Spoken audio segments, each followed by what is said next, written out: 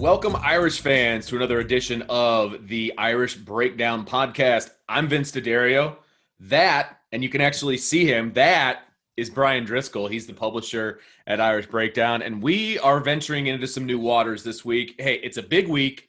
It's Clemson week. Go big or go home, baby. Why not, baby? Let's launch the YouTube channel. Let's do a video podcast. So if you're watching us, I'm sorry. You have to look at Brian and I during the podcast. Just do what I do. Just put your headphones in right. and do stuff while you have your YouTube channel play. That's absolutely right. But if you're listening to us via Soundwise, thank you for tuning in. This is our preview for the Clemson game. We're so excited about this. This is it. This is the game we've been circling on the schedule a long time ago. For 2 years, really. They had their six preseason games, beforehand. Right. There's six scrimmages to get ready for this game. This is it, Vince. This is the game of the year. Yeah, I remember sitting up in the press box 2 years ago and talking to you, and we were talking about the fact that, boy, these two freshmen over at Clemson, Trevor Lawrence, Travis Etienne, they're going to be juniors when they come to Notre Dame Stadium, and that is going to be scary. Yeah. And frankly, if those two and the wide receiver who's out, what's his name? Help me. Justin Ross. Thank you. If the three of them were in this game, it would absolutely look be different. Scary. It would look a lot different. And I still think Notre Dame could compete with them, but it would definitely look a lot different. Oh, I don't disagree with you in any way, but it looks a lot different. And obviously, two of those three are not going to be playing on Saturday night, but we still expect a very good game. And look, I don't care what anybody says. I want to get this out in the open. If Notre Dame wins this game, this is still a huge win for Notre Dame. Mm-hmm. Clemson is still Clemson. They still have dudes all over the field, okay? Yes, they're missing Trevor Lawrence. I get it. They're missing some key guys on defense. I get that as well.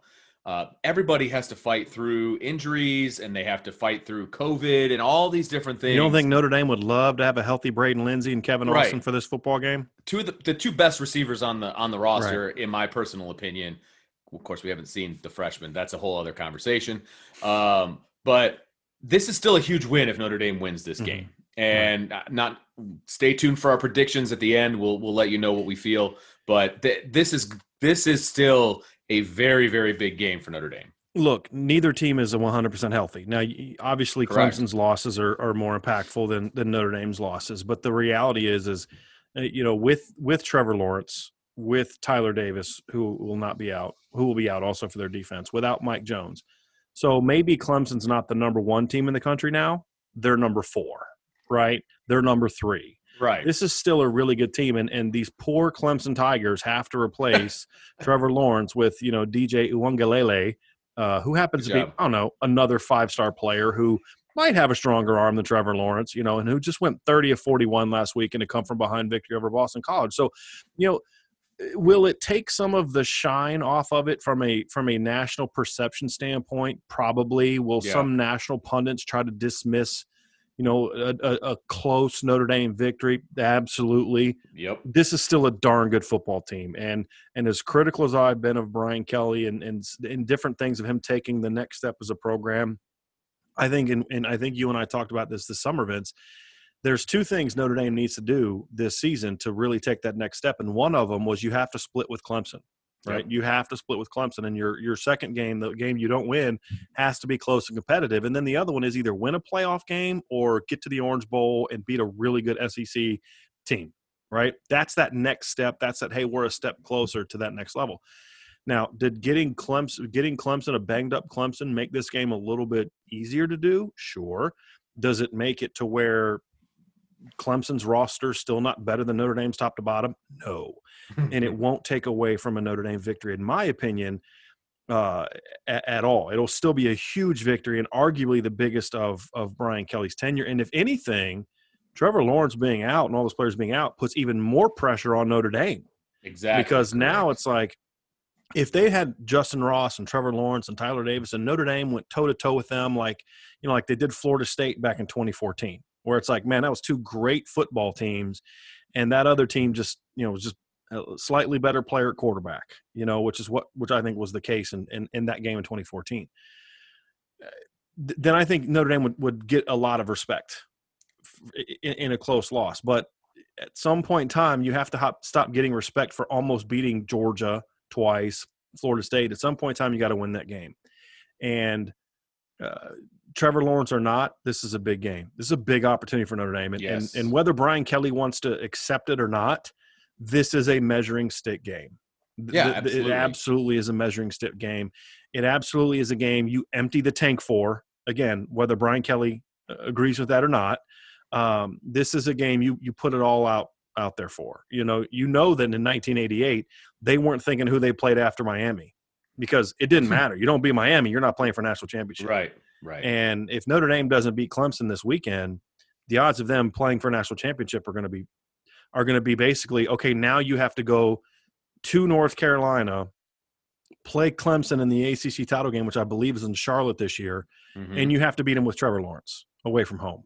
That's going to be a tough ask. Although for Notre Dame, from a national perception standpoint, that probably would actually be better for them. But you don't want to put yourself in a situation where you have to, win the second contest with a Clemson team that has Trevor Lawrence. You have to win this game. This is the game that gives you that boost to say, okay, we're on that level, and not just for this year, Vince, but that sends a big message from a recruiting standpoint as well. Oh, no question. I think this game has gotten almost more important because of what's going on with Clemson. I think, before this game, before we knew that Trevor Lawrence was going to be out and all these different things that go along with this game, there was a part of me that was like, okay, the first game, if they can make it close, get some respect for making it close, and then go win the ACC championship, that might be best case scenario. It's going to be very difficult to beat this team 2 times, right? Well, now that everything is going on, winning this game becomes even more important, because if you lose this game, now you're scoreboard watching, right? And that's just to get into the ACC championship, not to say that you're going to have any success there. So you're hoping that North Carolina can beat Miami later on in the season. Right. And of course, you're hoping that Notre Dame can beat Boston College, North Carolina, run the table at that point. Because the pressure's on Notre Dame even more than they can't lose another game. Well, that's exactly right. Yeah. And you hit the nail on the head for me. I think all the pressure is on Notre Dame on Saturday night, because, look, if Clemson loses the game, they got the built-in excuse already. They don't have their best player. They're missing their best player on defense as well. Swirsky, I believe is his name. Skalski, yeah. Skalski, thank you. Well, I think Tyler Davis is a bigger loss, but they're both big losses. So you've got those built-in excuses already for Clemson, and they're going to get another shot at Notre Dame, because if Notre Dame wins, they control their destiny to get to the ACC championship, which is obviously very, very important. If they lose, they do not control their own destiny. Right. If Clemson loses this game, they still control their own destiny, because they win all the tiebreakers. So they're in. The only team they wouldn't win a tiebreaker with would be Notre Dame, but I think there's only one other team in the league with one loss, and that's Miami, and they went on the tiebreaker against Miami. Exactly. So they control their own destiny at that point. So all the pressure's on Notre Dame. No, and it would have been the other way around if Trevor Lawrence was playing. It would have been, everyone Notre Dame would have been a double-digit home dog. Yeah, 13, I think, or whatever the spread was prior. Yeah, and there would have been no pressure on Notre Dame. It would have been, hey, nobody thinks we're going to win anyway. So I do think it puts a little bit more pressure on Notre Dame. But I think this is a very veteran team. I think this is a team with really good leadership on both sides of the ball. I think this is a team that has been in this situation before. We saw it, Clemson last year. And a lot of the players that are going to be taking the field on Saturday, especially along both lines, were guys that played in the Cotton Bowl 2 years ago against this Clemson team. And that was a better Clemson team than the one they're going to face on Saturday. Again, not that Clemson isn't really, really good. They're still an elite team. And if they get healthy, they're going to be a team that can play for a national championship. But this is not the same as the 2018 team. I don't know if Notre Dame's necessarily that team either. In some areas, but this is still a very, very good Clemson football team, and it's a game where Notre Dame has to win. If Ian Book wants to go down as anything other than is just an okay quarterback, this is the game. This is the kind of game he has to win. Yeah. If Brian Kelly wants to be on the same level as some of the best coaches in the country, this is the kind of game he needs to win. He's proven he can beat everyone with an inferior roster. Now it's time to prove you can beat someone with a better roster, and that's still what's missing from his 11-year resume at Notre Dame. So let's jump into this, Brian. Let's talk about the matchups and Clemson and this game. And I'm so excited I can barely get the words out. So let's start on Notre Dame's defensive side. So you got Notre Dame's defense versus Clemson's offense. True freshman at quarterback, making his first road start. Had a great game last game. They were not losing that game because of him. And anybody that thinks that it didn't watch that game is foolish. I had a conversation with somebody early today, and they were talking about the score differential for Clemson all season in the first quarter and how they were outscored in the first quarter 14-7. Well, the score was 7-0 before DJ even hit the field. Mm-hmm. So those things just and don't. The guy on the other side of the field was playing really, really well. That's exactly right. And we'll talk about him a lot next week. But so this kid is good. He's a 5-star. He's a pocket. Well, he's considered a pocket passer, but he is a pocket passer. Right? He's a pocket passer that can run. Yes. But I hate that. I hate that distinction.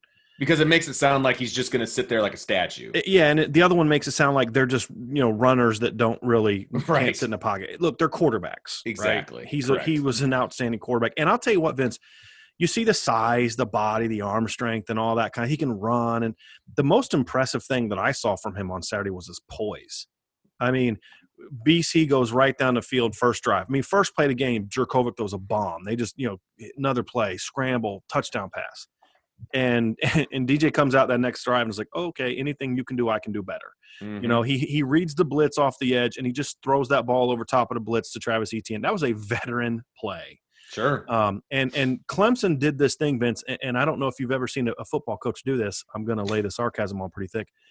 They would actually get him in the game in the first half of games before Boston College. The quarterback. So they would actually either put him on the field with Trevor Lawrence, or they would do this thing where they would actually take Trevor Lawrence off the field just to get this kid some plays against when they would play teams that weren't that good. I know that's kind of a crazy concept. It is. I mean, why would you want to get your backup experience? Right. I know it's crazy, right? Like, what if something happens where your starter gets COVID-19 or gets hurt? I mean, it was a crazy concept. I'm going to stop now because I was laying it on really thick. But so this wasn't his first taste, but I think – that response to the Jurkovec BC drive just showed me, okay, this kid's not just physically talented. This is a kid that also has some command. Mm-hmm. And the first half, it's like almost every throw he threw to his left was about 17 feet over the receiver's head. I mean, he was amped. And then you come out in the second half and he's hitting those throws, which tells me he calmed down, he settled down. He was anticipating reads. He was throwing the ball over the middle. I mean, that's the two things you don't see from a young quarterback. He may not throw on time because he's still not sure where to go the ball, and they definitely don't throw guys open. And he was doing that on Saturday. I mean, he did not look like a true freshman making his first career start. Now, granted, BC's defense is not very good. But still, I don't care. I mean, and BC's offense put them behind the eight ball, and there was never any panic. There was never any, oh, no, we're down 28-10. I got to rush and I got to make a throw and I got to make a play and that leads to a mistake. There's none of that. It was, okay, we got this, And that to me was more than anything. Now, having said that, finding out on Wednesday you're going to start in a couple of days on Boston College is almost kind of like it's too quick of a turnaround for you to realize what's happening. To sink in. Yeah, absolutely. Now you've got a week to prepare to play at the number 4 team in the country, and it just happens to be, Notre Dame and all that history. And this kid went to St. John Bosco. So I'm pretty sure he knows about, a tradition like Notre Dame. So that's a different story. But look, he doesn't have the experience of Trevor Lawrence, but this kid is an extremely talented football player. And as we saw on Saturday, a very poised and mature freshman. So defensively for Notre Dame, what matchups jump out at you right away? And what are you going to be looking for when you're watching Notre Dame's defense against this offense? Because, you could say, hey, it's a young quarterback. We got to get after him. But then do you trust your secondary to go man-to-man on an island with some of these receivers? Maybe you do, maybe you don't. What's your thought process on how to attack this Clemson offense?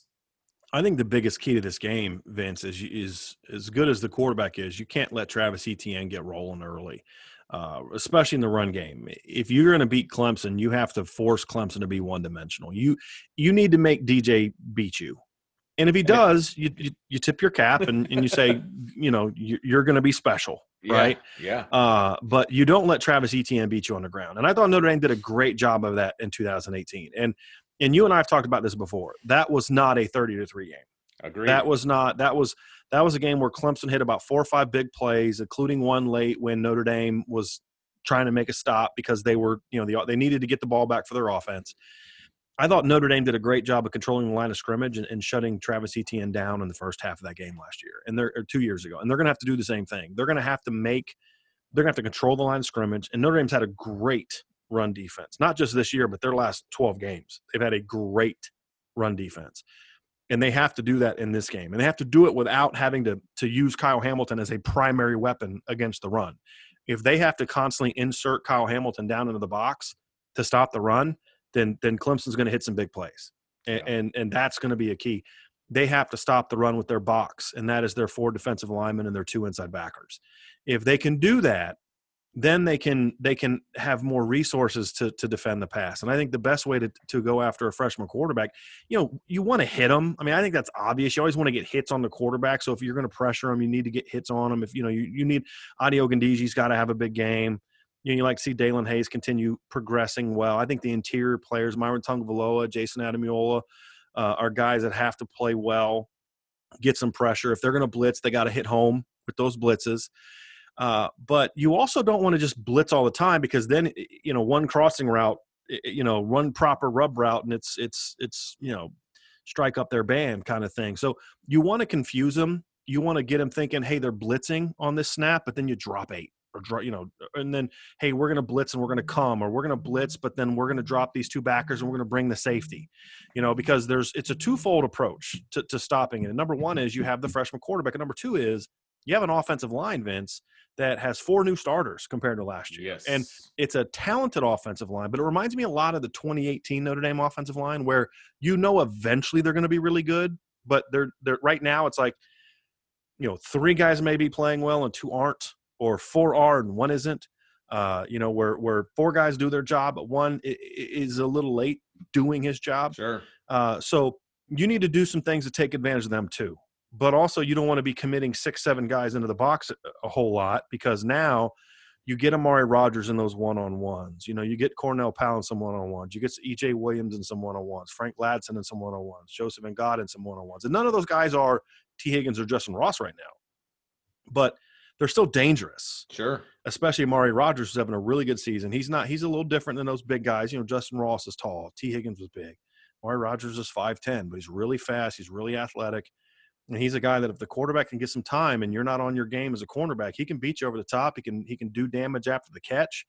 So he's a guy you have to worry about. So you want to be able to use your safeties to help in coverage, which puts even more pressure on your 6, your front 4 plus your 2 inside backers. And you don't necessarily want to have to be blitzing Jeremiah Wusu a bunch.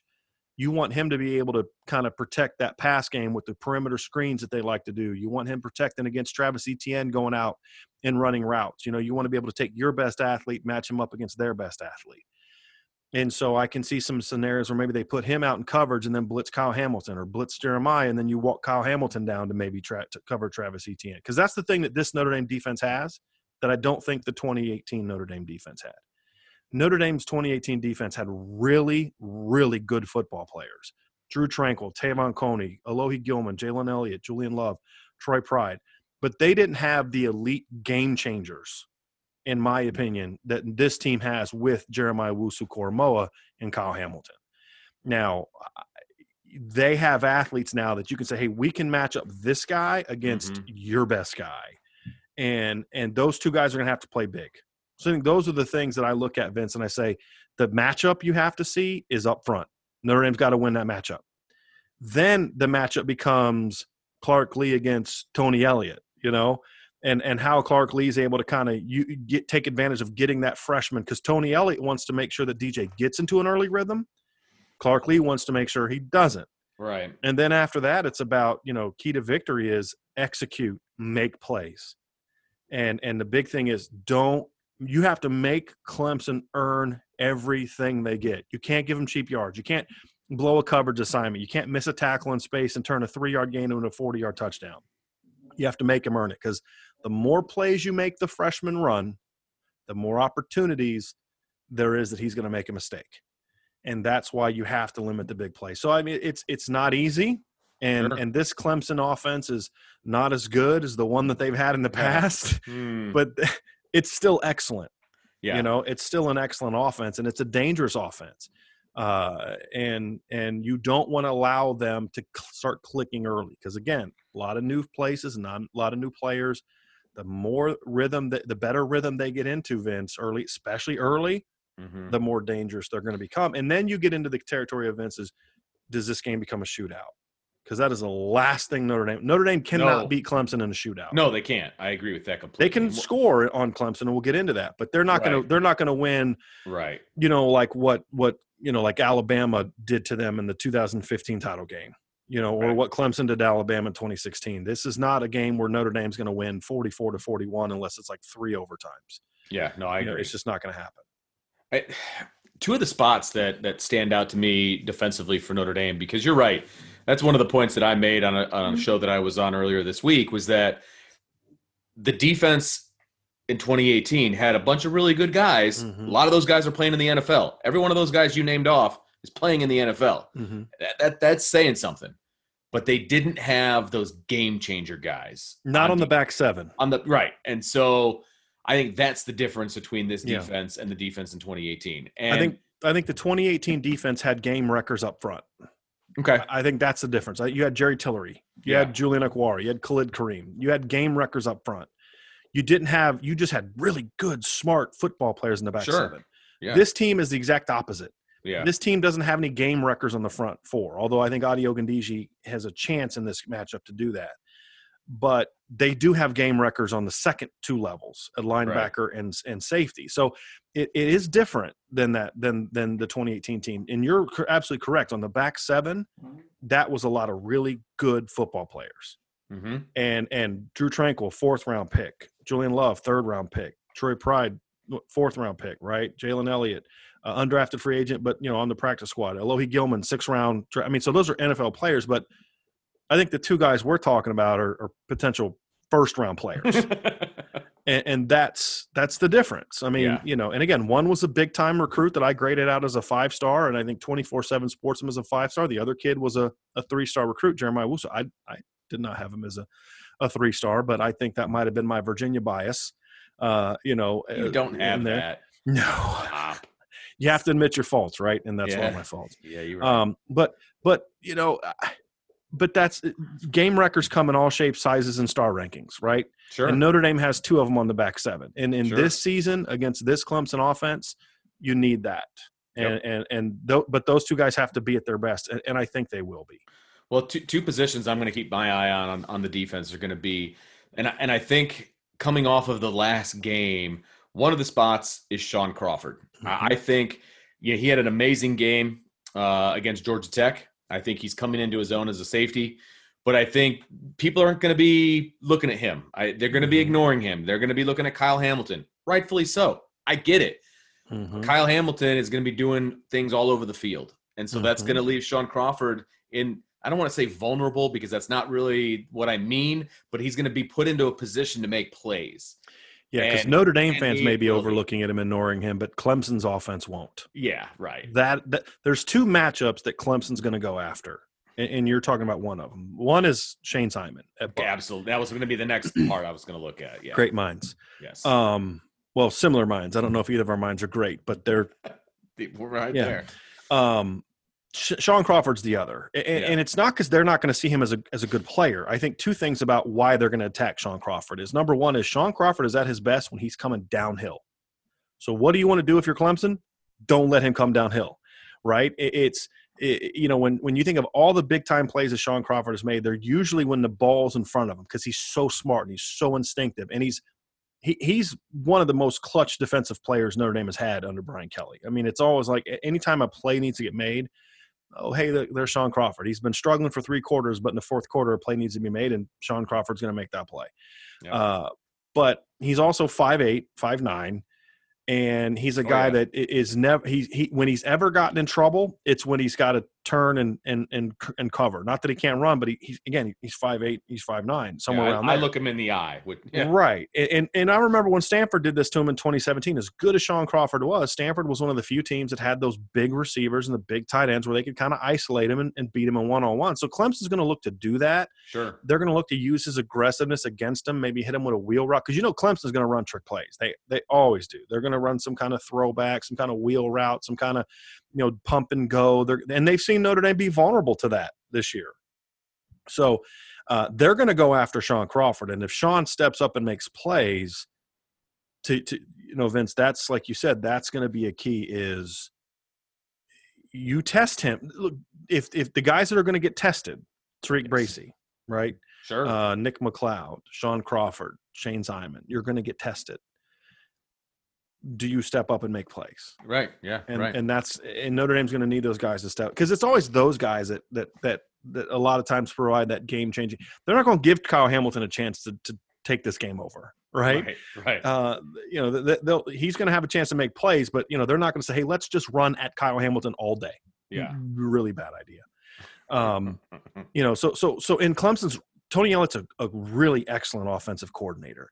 He is that staff is one of the best in the country at saying, what are the matchup advantages that we have, and how can we adapt our play system, our play calling, our game plan to take our best players and use formations, motion shifts, tempo, whatever the case may be, to get our best players against their guys that are vulnerable. And they did a great job of that in 2018. They're one of the best staffs in the country at doing that, and they're going to do that to Notre Dame. And those guys have to step up and make plays. And so far this season they have. And that's why Notre Dame has one of the best defenses in the country. But, this is a different level of offense. And look, it's not like Notre Dame hasn't played good offenses, right? I mean, true. Yeah. Louisville's got a really good offense, and Notre Dame completely shut them down. Right. Now, Malik Cunningham's not the passer that DJ Uwangalele is, but they're a better running team than Clemson is, definitely. And again, I don't say that a better running back. I said they're a better running team, because Travis Etienne's numbers are not what they were in the past. He was, I think, 7.9 yards per carry last year. He was over 8 the year before. This year he's at 5.9, because they just don't that line, but he's still, there's a lot of backs would take 5.9 yards per carry as your down year. Yeah, right.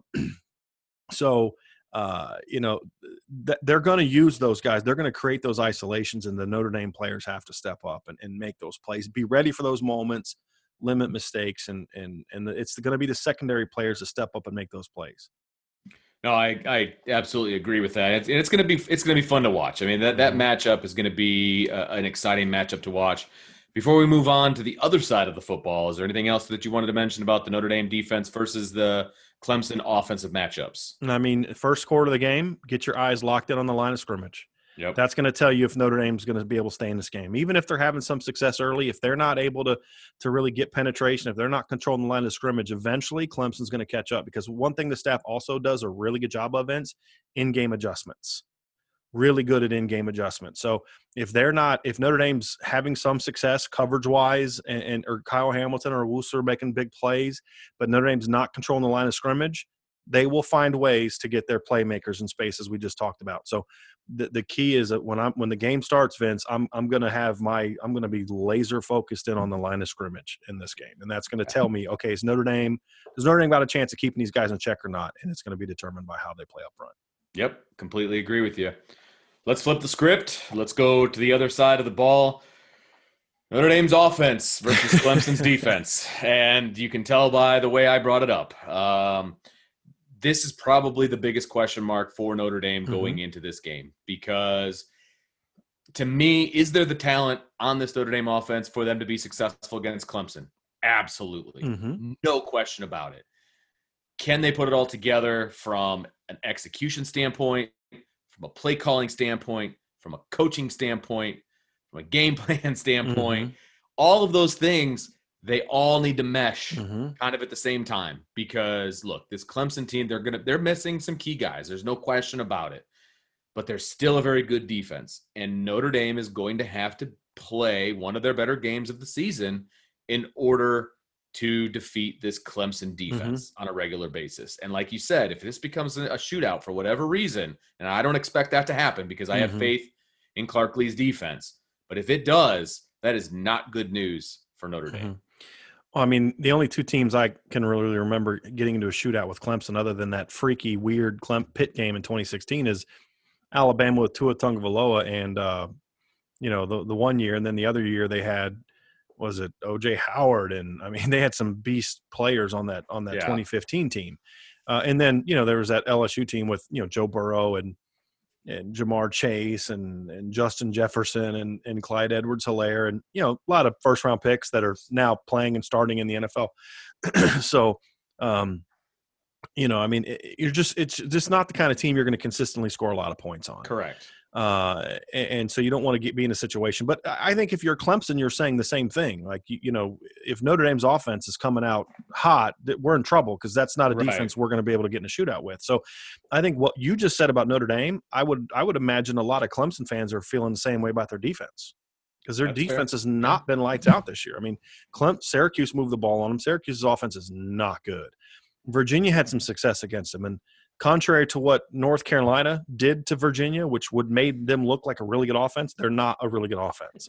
They're okay, but they're not what North Carolina – as North Carolina's shown in this last 3 games, they have a habit of making deep offenses look elite when they're really not. Yeah. And so when you look at that, you say, Boston College, I mean, Phil Dracovic and BC were shredding Clemson in the first half. They just didn't have the horses to do it for four quarters. And I think that BC came to that game thinking we don't have anything to lose.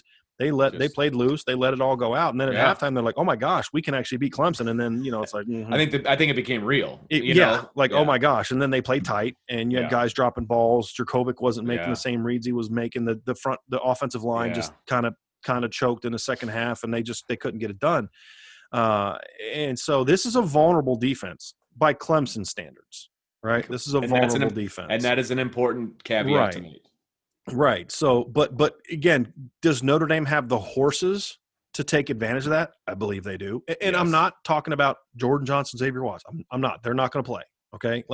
Unless Brian Kelly does the most shocking thing I've ever seen Brian Kelly do, they're not going to play. Right. So I'm not talking about that. I'm not getting into that debate. I'm saying the guys that we know are going to be out there on Saturday, they have the horses to do enough damage to win this football game. Absolutely. It's to your point. Are they going to game plan it? Are they going to scheme it? Are they going to play call it? Are they going to make the in-game adjustments that they need to make? Is the offensive line going to be at its best? Are the receivers going to be catching the balls when they come to them? Is Ian Book going to be locked in and into a rhythm, and all those different questions? So there's a lot of what ifs there, but I am confident that when you look at this Clemson defense, there's good players there, but they're not the same against the run without Tyler Davis. And they don't have James Skalski, and they don't have Mike Jones. So they're out 3 front 7 players. Arguably, their 2 best defensive linemen are true freshmen. Yes. Incredibly talented true freshmen, but still true freshmen. Yeah, right. And so, and it's not like Notre Dame doesn't have a first-round pick at left tackle and a potential, high pick at left guard and one of the best centers in the country and a right tackle that's played, 1 million football games at Notre Dame and has given up 2-3 sacks his whole career, and Robert Hainsey. So Notre Dame has that grown man kind of advantage that we were talking about earlier. And so, tight end, I think this is an area where they need to have success, and we can dive into that. But the horses are there, and I'm much more confident in the ability of this offense to score against this defense than I was in 2018 for that offense to score against that defense, even though that 2018 team had way better skill than this team, because that Clemson defense in 2018, you had a first-round pick at corner. Was it Trayvon Mullen? Was he a second or third-round pick, their other corner? I think second, but I'm not 100% with the Raiders. You had Tanner Muse was a 4th-round pick, I believe. You had 3 of your starting defensive linemen were first-round picks. And I don't mean like they were freshmen and eventually grew into first-round picks. I mean a couple months after that game, they were first-round picks. And they had backups. Right. Right. Isaiah Simmons was on that squad, so right. You're talking about an absolutely loaded Clemson team against an offense at Notre Dame that had some legit weapons too. And I think the Notre Dame receivers actually held their own. I was talking with a friend tonight when I was making a little snack before we did our show, Vince, because we actually were recording this on Wednesday night. Is if Ian Book would have played better in 2018, Miles Boykin might have been the star of that game. Yeah, he was getting open. yeah, And he was putting in work against that unit. Well, Notre Dame doesn't have those kind of receivers. Is what I keep hearing. Well, Clemson doesn't have A.J. Terrell, exactly, Trayvon Mullen, and Isaiah Simmons either. exactly. So Notre Dame has the weapons to be successful against this game. But I will say this: the margin for error is not great. It is small. So you need to be at your best at your most important positions, which are offensive line and quarterback. Well, and I think, look, Brent Venables is an excellent defensive coordinator. His reputation speaks for itself, no question about that. I think more often than not, because I think this year there's been some struggles, but I think a lot of that has to do with personnel. But more often than not, he's going to at least attempt to take away what you're best at. And Notre Dame is best in the run game right now, no question about it. And that is going to open up opportunities on the outside. There is going to be times where it's going to be one-on-one, my guy versus your guy. And look, the two guys that Notre Dame's going to have on the outside, they're pretty good at 50-50 balls. Right. Ian Book's when they're thrown. That's right. My point. Ian Book is going to have his trust in those guys to put the ball up and let them go get it. Don't put it up out of bounds and don't give your guys an opportunity. Don't throw it into the ground. Don't take a sack. Give your guys an opportunity, because I think those opportunities are going to be there, because that's exactly what happened 2 years ago. They realized, hey, Notre Dame's run game is effective right now. We need to shut that down. You'll have to beat us over the top, and Notre Dame could not do it back in 2018. Yeah, because I think a lot of people forget this, or maybe they didn't appreciate it, because when I made this point back in 2018, I got some pushback on it. Is Notre Dame was actually running the ball relatively well early in the game. Especially when you consider Clemson. I mean, I think I graded out 6 of their first 10 carries were considered efficient runs, which is good. But then after about 3 series, Clemson realized quarterback's not going to throw the ball beyond 10 yards. That's exactly right. So we're going to load the box and make them beat us over the top. Well, they're going to have the same game plan now, because when you watch this Notre Dame offense, you're going to say, Ian Book, Javon McKinley, and Ben Skoranek are going to have to beat me. And it's the same thing that we talk about. If Ian Book and the receivers and the tight ends beat Clemson, then Brent Venables is going to tip his hat and say, good job, guys. You outplayed us today. See you in December. Right, and that's what they're going to do, because to your point, you talk about the struggles of the Clemson defense. Well, they've given up 417 yards in the game to Virginia. They've had 2 other games that gave up over 300 yards, and then the rest they've held opponents under 300 yards. So it's like struggling for them, but it's also struggling relative to the not great quality of the opponent that they're playing too. Sure. Which is a lot like, some people have said, well, how good is Notre Dame defense really, because they haven't played anybody good. Well, I've argued I actually think they've played some good offenses. It's the other side of the ball, the Notre Dame offense, that hasn't played any good defenses and hasn't been that good. So that's where the concern comes from is, yes, this is a vulnerable Clemson defense, but Notre Dame hasn't really played in a way that makes you think they're going to be able to take advantage of that. The tools are there, but will they do it? I think the offensive line has to be at their best. Oh, yeah. I think that obviously Ian Book has to play well, but more importantly, I think this is a game where we're going to find out if – just how good of a hire was this Tommy Rees thing, and then giving John McNulty and Lance Taylor important roles to kind of help mentor Tommy, who's a young coach. How good are they? And to your point is, how good are they going to be at knowing Brent Venables, like Brent Venables is going to know Notre Dame? Sure. How good are they going to know about, I was doing another podcast earlier, and we were getting into, what Clemson is going to do to Notre Dame. Well, what has been a big factor of Notre Dame's offense's success early in games recently? It's Ian Book on third down or other drives stepping in the pocket and either hitting somebody, like the Ben Skoranek touchdown, on the first touchdown against Pitt, plays like that, or taking off and running. Right. Well, that's when Ian Book is really good. When does Ian Book mostly struggled is when you get pressure right in front of his face and he has to spin out. He's not as comfortable then. He's not as effective then. And part of the reason you're not effective then is because when you have to spin out now, if the opponent has any kind of speed at linebacker, they're now in pursuit of you. Right. Clemson has some pretty good speed. Not great. It's not like they were a couple years ago, but pretty good speed at linebacker. They're more gamers than they are necessarily elite athletes, but they're good athletes.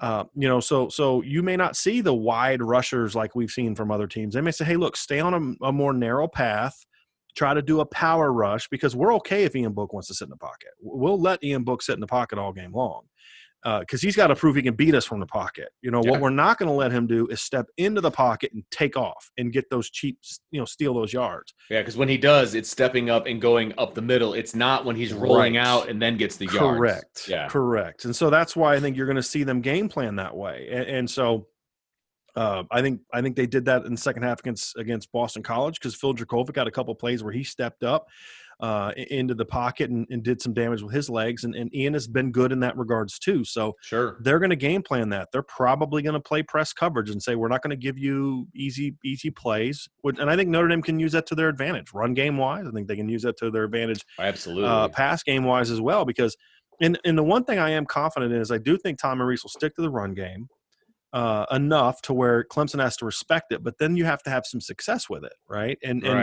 And then at that point in time, even if you are having early success with it, Clemson's a good enough defense to say, hey, you're not going to run on us. If Clemson doesn't want to let Notre Dame run for 100 yards, they won't run for 100 yards. Right. The question is, they're going to have to expose themselves to big plays in other areas by shutting down the run game. Right. This is what I've always said. A great team can stop another great team from running the football if they want to. Yeah. The question is how much do you have to commit? How many resources do you have to commit? And I talked about this on the other side.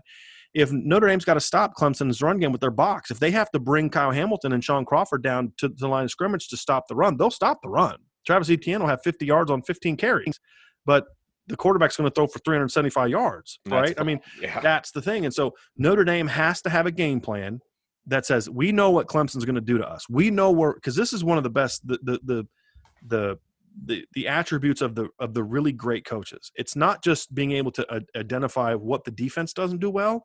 It's knowing what you don't do well, and knowing if I was them, this is what I would do to us. And knowing that, and knowing what they like to do and how what they like to do is going to attack, well, we're not good. What is our game plan to take advantage of that? Because I think what a lot of coaches do, Vince, is, and I know you've seen this at high school level, at college level, and as well, is a lot of times when a team's really good at something, they say, okay, how can we protect ourselves against that? Clemson's really aggressive. Their linebackers are good blitzers. They have really good athletic, edge rushers. So, Notre Dame say, well, okay, we're gonna max pro. We're gonna go 7-man protections all game. Nope, don't do that. You'll need to do that at times, but how about you find ways to free release and put their blitzing linebackers in a bind? You want to blitz 2 inside linebackers? Fine, we're going to hit you right underneath. We're going to throw a little swing route. We're going to put Chris Tyree on a wheel route. We're going to run a post wheel with Chris Tyree, a quick post to the boundary, and run Tyree on a wheel. So, now we've got you in man-to-man, so we either bang that post with that one-on-one to Javon McKinley, or your safety's coming downhill, and now he's got to turn and now run with Chris Tyree. Not happening. Or Tommy Tremble. Yeah. And what did Notre Dame do when they were struggling in offense against Clemson in 2015? What got them going? Wheel route, CJ Procise, 50-yard touchdown. 2 crossing routes that got him into deep territory. Chris Brown hit him with a crossing route. Will Fuller hit him with a crossing route. Again, I know you don't have Will Fuller and Chris Brown, but you do have athletes that can make those plays. Sure. Now you're more – that was a very receiver-oriented team. Now you're more of a tight end-oriented team. Now it's you. If you can't find ways to get Tommy Tremble and Michael Mayer as key parts of this pass game, then you're not doing it right. And Chris Tyree. Chris Tyree. He's got to be a complementary piece. But to me, your best matchup in this game, Vince, is can you find ways to get Tommy Tremble isolated on downfield routes against Nolan Turner and Zandon Sanders, and then at linebacker Braylon Spector. If you can do that, I think you have a chance to have a lot of success. And then you let Michael Mayer do his thing, right? Underneath, yeah. Right. And then now all of a sudden, if they have to – because here's the reason it's a complement to the run game, because if they're going to be coming downhill this way with your run game against 12 personnel, then don't you want your tight ends kind of going that way? And it takes one little play action pass where you catch them in a blitz and you just pull up and you just bang that thing right over top to Michael Mayer or Tommy Tremble, and all of a sudden you're stealing 25 yards. Those are the kind of things you need to do to make Clemson think, maybe we shouldn't bring this run blitz on this particular down. Well, yeah, and I think that matchups are the most important part Mm-hmm. of this game, you bring up a good point when you talk about this is where Tommy Rees is going to tell us whether he was the right pick or not, Mm-hmm. For this because season. for this, yeah, no, absolutely, and Mm-hmm. I feel like we've seen Chris Tyree's touches go down the last couple of games. You and I had the conversation in the last podcast when we were talking about the Georgia Tech game. Is this because they're losing faith in Chris Tyree? Are they going away from him, or are they protecting him because Mm-hmm. it's a long season? Right. Because most high school seasons are over right now. And And he was banged up a lot as a senior. He right, didn't play a lot of football as a senior in high exactly. school. So are they protecting him or are they going away from him? I think this game will tell us the answer to that, number one. And number two, if the answer is what we hope it is, that they are protecting him because they want to save him for big games or for this November stretch, because frankly, all of these games in November are all of a sudden big games. Because Notre Dame's 6-0 right now if Chris Tyree doesn't play a snap in the first 6 Absolutely games. agree. They're still Absolutely 6-0. agree. They're No going to have a doubt. harder time going 5-0 and 6-0 Yes. if you get in the ACC title game, or even 4-2 without him. Yes. Because the schedule gets a lot tougher Starting in a couple days. Absolutely. And what I want to see is how are you going to put Chris Tyree in matchups that are beneficial to you? I want to see some 22 personnel, 2 tight ends, 2 running backs. And then I'm going to motion Chris Tyree out into the slot, or I'm going to, put Michael Mayer in the slot on the other side. Pick your poison. How are you going to, defend that? And we saw a snap of that against Georgia Tech. Yes. We saw a snap of that against Georgia Tech where they had Kyron Williams as the number 3 receiver to the left. You had in your motion Chris Tyree out. And what did Georgia Tech do? They overreacted to it big time. So what did Notre Dame do? Ian Book steps into the pocket and runs for, exactly 10 plus yards. I think that gives you the inkling that they've thought about this, right? That is in the playbook, that is possible, that exists. That's what I want to see. I want to see some favorable matchups. And it's not even just about – and here's the other thing that needs to be taken advantage of. Who's Clemson going to be trying to game plan against? And how do you use that guy to your advantage? Are they going to try to take Javon McKinley out? Are they going to try to take Michael Mayer out? Are they going to be really focused on Chris Tyree because they understand his and then how do you use that? How do you if Tommy Trumbull plays well early and they start you see their adjustment to him, how do you use their adjustment against him? Hey, they're going to put a linebacker in his face and then they're going to have the safety kind of spy him. Okay, then here's what you do. You have him run a 10-yard in cut and you bang a post behind him, something like that.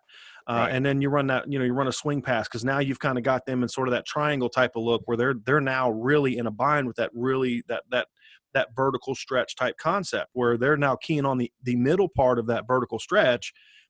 Okay, well, now you're in one-on-ones either on the deep part of the vertical stretch or on the short part of the vertical stretch. And so, again, that's the kind of chess match that we need to see that Tommy Rees and the staff can get into and win, because this game is going to come down to you're going to get maybe 5 or 6 opportunities at most for big plays in this game. And then how many of those opportunities do you turn into big plays? Sure. We saw that in 2018.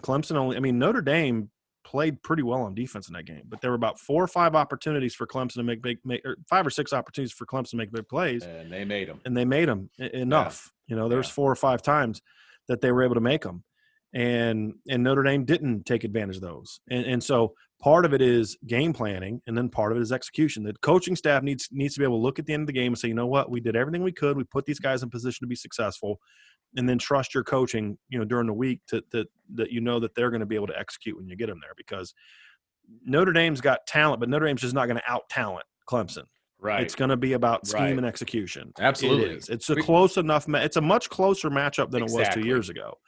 But you need to prove that you can go toe-to-toe with that kind of coaching staff and that kind of personnel, and then take advantage of where they're missing 2 linebackers. They're missing their best tackle. How do you take advantage of it?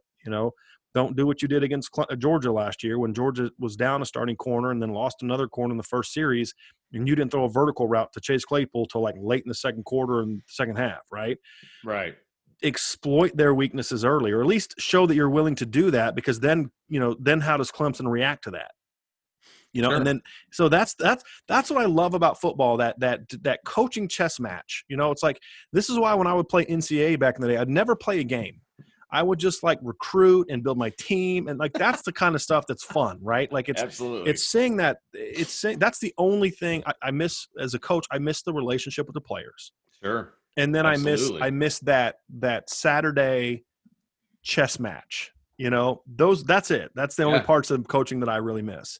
And we're going to see Tommy Rees with an opportunity to show his chops in this game. And it's not just him, right? I mean, it's Lance No, Taylor's it's part of much this. It's John deeper. McNulty's Yeah. part of that. It's just like with Clemson, it's not just Brent Venables, right? Right.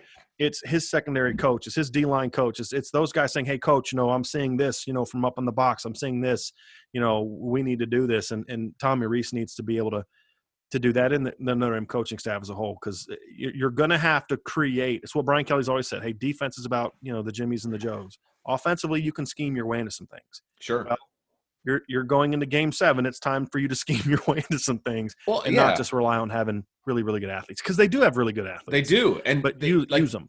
Like you said, the rosters are much closer now than they were 2 years ago, and that's when scheme comes into play, because you're not going to out athlete Clemson. Okay, you've been able to out athlete. You could have out athleted this Clemson team if you still had Chase Claypool and Miles Boykin.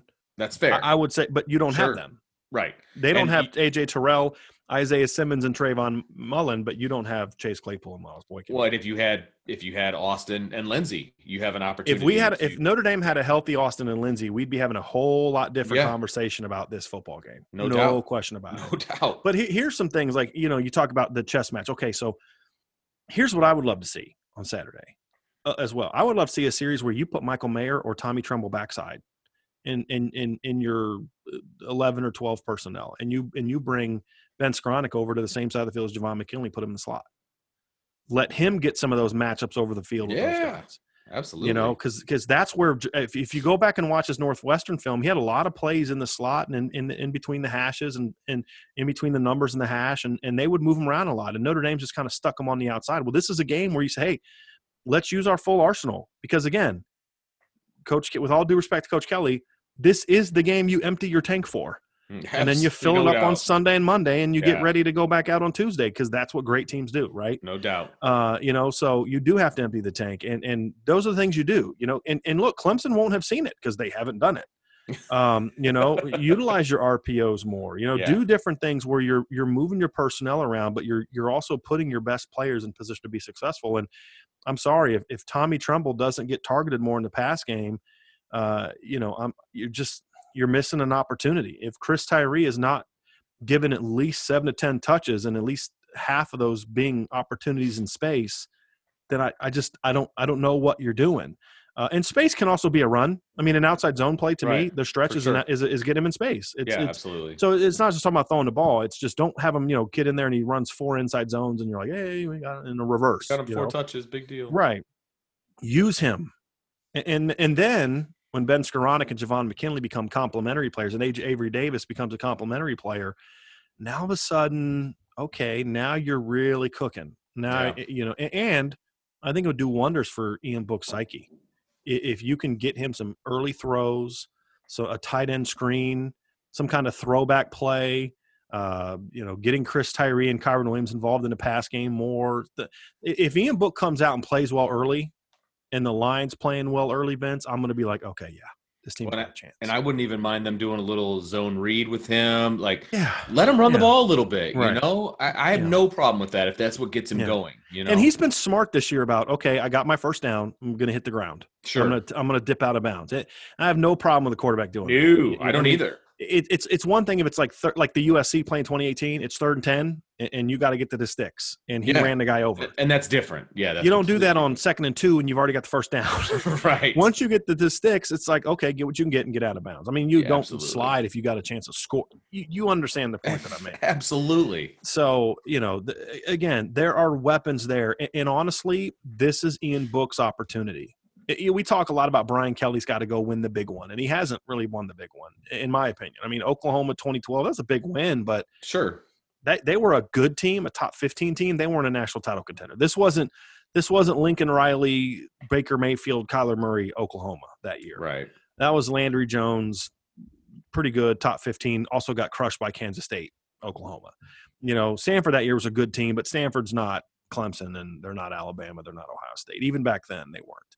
This is your chance to finally get that statement win, and it's also a big opportunity for Ian Book, because right now I don't care about 26-3. This is Notre Dame. I don't care about the fact that you're 23-0 against teams that finish the season unranked, and you're 3-3 against teams that finish ranked, and those 3 wins are over the juggernauts of Syracuse, Northwestern, and Navy. Right? This is why you come to Notre Dame. This is why Ian Book didn't go to Washington State. Right? Yeah. Ian Book didn't go to Washington State. If Ian Book just cared about putting up numbers and beating mediocre teams, he would have gone and thrown for 4,000 or 5,000 yards a year at Washington State. You don't think he could have played for Mike Leach? Absolutely. He came to Notre Dame to play in these kind of games, and it would be good to see Ian get the opportunity to kind of win one.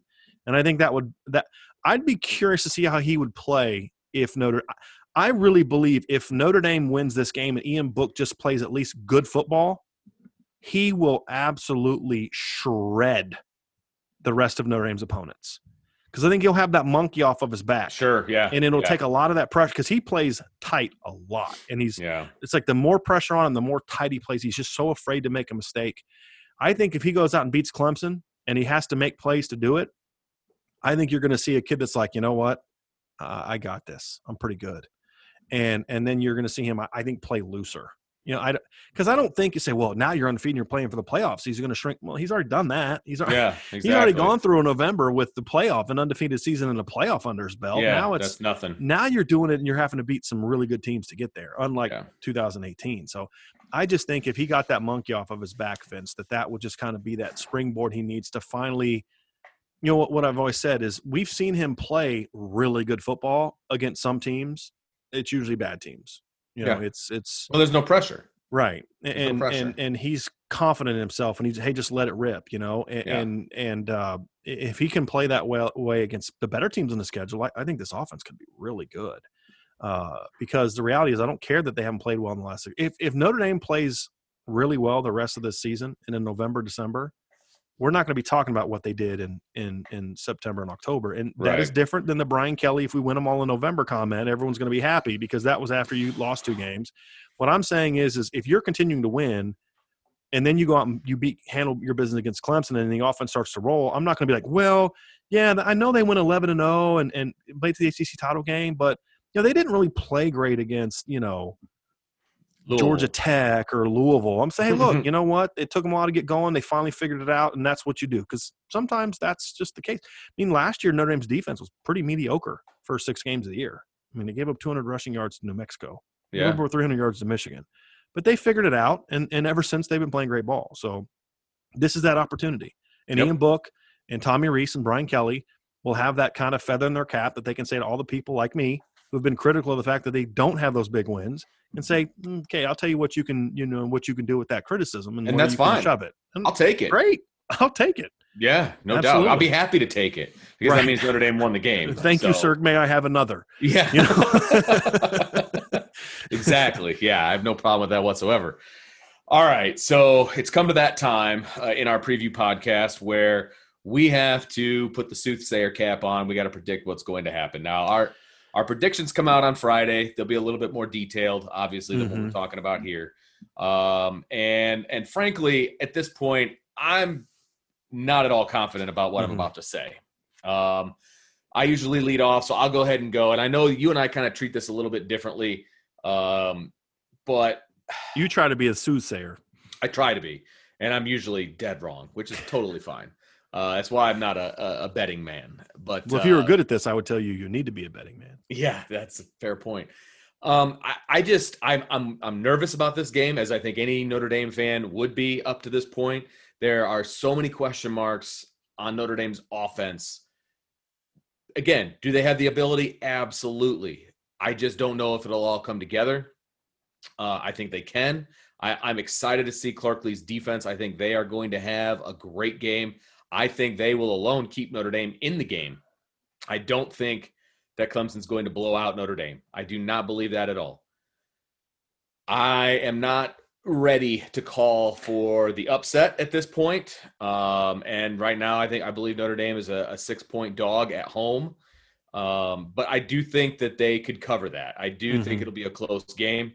I'll say a 28-24 Clemson at this point. Maybe I change my tune by our Friday predictions. You will. We'll see. I know you, Vince. You're going to get into the. You're going to do the coach thing. This matchup and that matchup. And if they do this and they do that, yep, they can win. Yep, they can do it. Yep. And I've already started to do that because I was completely the opposite direction on Monday and Wednesday. So I'm on that path. I am on that train, my friend. But we'll see. I'll say 28-24 right now. Clemson gets the win. Because I need to see it from Notre Dame, and we just haven't seen it yet. I was super confident going into the Michigan game last year that the run game was going to be dominant and they were going to be able to control that game, and we all know what happened. And I don't think it's going to be raining on Saturday. And I agree with you. I'm not making that as an excuse. I'm just saying, like, there's not going to be any excuses. No, exactly correct. There's not going to be any. So you don't have to. We're not going to be complaining about, oh, well, that was bad because there was 60,000 Clemson fans in the stadium. We won't have to be dealing with that. No. This is about our team versus your team. Yeah. When you look at it from the Notre Dame standpoint, and our coaches versus your coaches. And I'm going 27-24, so we're very similar in the score. But I'm going Notre Dame. Okay. And the reason is you said we do this differently, and I'll explain to people. You kind of try to look at it from like you're trying to make a prediction standpoint. I kind of look at it by more of a what should happen kind of standpoint. And what should happen is this is the time, right? If not now, when is the way I look at it. Vince, I've heard that a lot. Clemson doesn't have their starting quarterback. They don't have Justin Ross. Their offensive line isn't as good as it's been in the past. They don't have Tyler Davis. They don't have James Skalski. They don't have Mike Jones Jr. They don't have a great secondary. You're at home. You have a very, very good offensive. You have arguably the best line in the country. You've got talent. You've got a great defense. If you can't get it done now, you're going to beat Clemson in a rematch in a month when they have Trevor Lawrence and all those guys. And they got some of these guys back from injury. Yeah, sure, it's possible. Yeah. Is it likely? I mean, if you think you're a dog now, wait till then. Well, and the thing is, I think in order to win that game in the future, the ACC championship, when all those guys are back, I think Notre Dame has to win this game because they're going to need the confidence that, look, we beat these guys once. Right. We can beat these guys again. The only way it doesn't happen is if Clemson overlooks them. And let's be honest, that's not Clemson's MO. No. Clemson and Ohio State are very similar. You don't see Ohio State getting beat by Michigan very often. I think they lost to Penn State like once, right, back in 2016, and that was like on a blocked field goal. Remember that? Yeah. They haven't lost to Michigan State in a while. Where Ohio State trips up is like Purdue, Iowa, Right. And Clemson's the same way. What's the regular season losses Clemson's had in the last 4 or 5 years?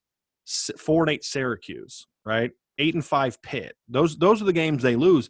They don't overlook teams on the games like that. Right. They don't overlook ACC title games. No. They're not going to overlook Notre Dame in the title game. So, No. to your point, it's going to be much tougher to win that game then. And I do think you're right. I think that if this Notre Dame team has the confidence that they can beat Clemson, because I don't think Notre Dame's going to be like, oh, we beat them once, we'll beat them again. I think they're going to know how big of a dogfight it was to beat them the first time, and they're going to be a lot better then. But I think if Notre Dame wins this game, they'll be a lot better in that game too. Because I think they're going to get the confidence they need. Exactly. Somebody's going to step up to say, hey, we're going to Javon McKinley steps up and he's like, okay, you know what? Enough of this inconsistency. I'm ready to be the guy. Yeah. Or Tommy Tremble gets healthy or whatever. Somebody's going to step, or Ian Book, right? And is going to step up, and then they're just going to be a better team when they play. So if it doesn't happen now, it's just you're just going to have to accept the fact that it's just not going to happen under Brian Kelly. Yeah, because it doesn't get any easier. You're going to play Clemson in a couple years at home, and DJ Wangalele is going to be a junior then, right? Yeah. And they're going to still be a loaded roster. Brian Breezy is going to be a junior. Miles Murphy is going to be a junior. And you know who else you play that year? There's this team over kind of southeast of us in Columbus, Ohio, that you also have to play, right? So the schedules don't get easier. No, they don't. And if you don't win this game now, it's like, when are you going to do it? Yeah. And I think they will. I do. I mean, again, am I putting money on it? No, because I'm not a gambler. But when I look at the matchups, when I look at where Notre Dame is strong and Clemson's vulnerable, I think there's some areas where Notre Dame has advantages. And the areas where Notre Dame is not strong and Clemson's vulnerable, I don't think Notre Dame's not strong because of a lack of personnel, like receiver. I think Javon McKinley is good enough. Look, if Javon McKinley can beat Asante Samuel 3 times, he can beat the Clemson corners. I agree. Right? But he's got to step it up. I think that where Clemson's vulnerable at safety, in the pass game. Notre Dame's got arguably the best tight end duo in the country. They're definitely in that conversation. Use them. Clemson's offensive line is not great. Notre Dame's got a really good defensive line, a really good front seven. So the only matchup that makes me nervous at all is if they can't pressure the quarterback, the opportunity they'll hit some plays downfield. That's really my big concern. So I think Notre Dame actually matches up. I don't think Notre Dame has to play out of their minds to beat Clemson like they did in 2018. They had to they had to play the perfect game, and I thought they were capable of it, but they had to play the perfect game in 2018 to win it. And I don't think they have to play the perfect game now, but they have to be really good. So I'm going 27-24, and I hope it's like this, Vince. I hope it's a situation where Clemson takes a late lead, and Ian Book has to have that rally. He has to put the team on his shoulders, and he has to lead them down the field, and he gets it done. And then in the last minute of the game, Ian Book either runs it in, throws it in, or makes the play that somebody else runs it in, and he wins it that way. That's what I hope happens. I hope if Notre Dame wins that it's something like that. So because I think that kid, I've been very critical of him, and I don't regret my criticism. I mean, that's my job. It's when he doesn't play well, it's my job to criticize him. But I think he from everything I've heard, he's a really good kid. He's really well liked and respected by his teammates. It'd be nice to kind of see him get this monkey off his back, so that people like me can no longer say, "Well, who's he beat?" Clemson, and okay, yeah, you win. So that's what I think is going to happen. And again, I'll waffle back and forth, but I think I'm going to stick with that when we make our Friday predictions at Irish Breakdown as well. All right. Well, that is going to do it for this edition of the Irish Breakdown podcast. Make sure you log into irishbreakdown.com because we're going to have all the analysis, leading up to the game. And then Brian will be at the game, and we will have our game day chat going. So he will have all of the updates. And right about here, somewhere around here, we're going to have a subscribe button. If you're watching the YouTube video, smash that thing for us. Okay. Yeah. Make sure you hit that up for us. We're going to have all kinds of video, and we might have an instant analysis video after the Clemson game. I think that's the plan. I don't want kind of depends on what time that game gets over with. Well, I have a bedtime, so but you're the one with 5 kids, not me. So no, but we can stay up as late as I want. We're going to be pushing all kinds of content out on the YouTube channel. We're going to be pushing out all kinds of content on the website. Obviously, we're going to have podcasts, galore. Got some things in the works with the podcast that we're hoping to get done here in the next week or two as well. So, yeah, We're definitely making moves and doing everything we can to expand our opportunities to bring coverage to you all, Notre Dame coverage to you all in a wide array of platforms. And some people like to read, some people don't like to read. Some people like to watch videos, some people like to watch podcasts. So we're trying to expand that as much as possible. Vince has been pushing me to get the video and the YouTube channel launched for months. I finally was nagged enough to where I was like, okay, fine, I'll do it. No, it was a great idea, and we're excited to do it. So, and we're going to have some video content this week too. So make sure you stay locked in to not just the irishbreakdown.com website, but also to our YouTube channel at Irish Breakdown. And just to drop this hint, Irish crossover. Yes. Check it out. It's coming. It's going to be awesome. I got all kinds of ideas for that as well. So that's right. Look, we love bringing you the content, so make sure you check us out, and we will talk to you next time.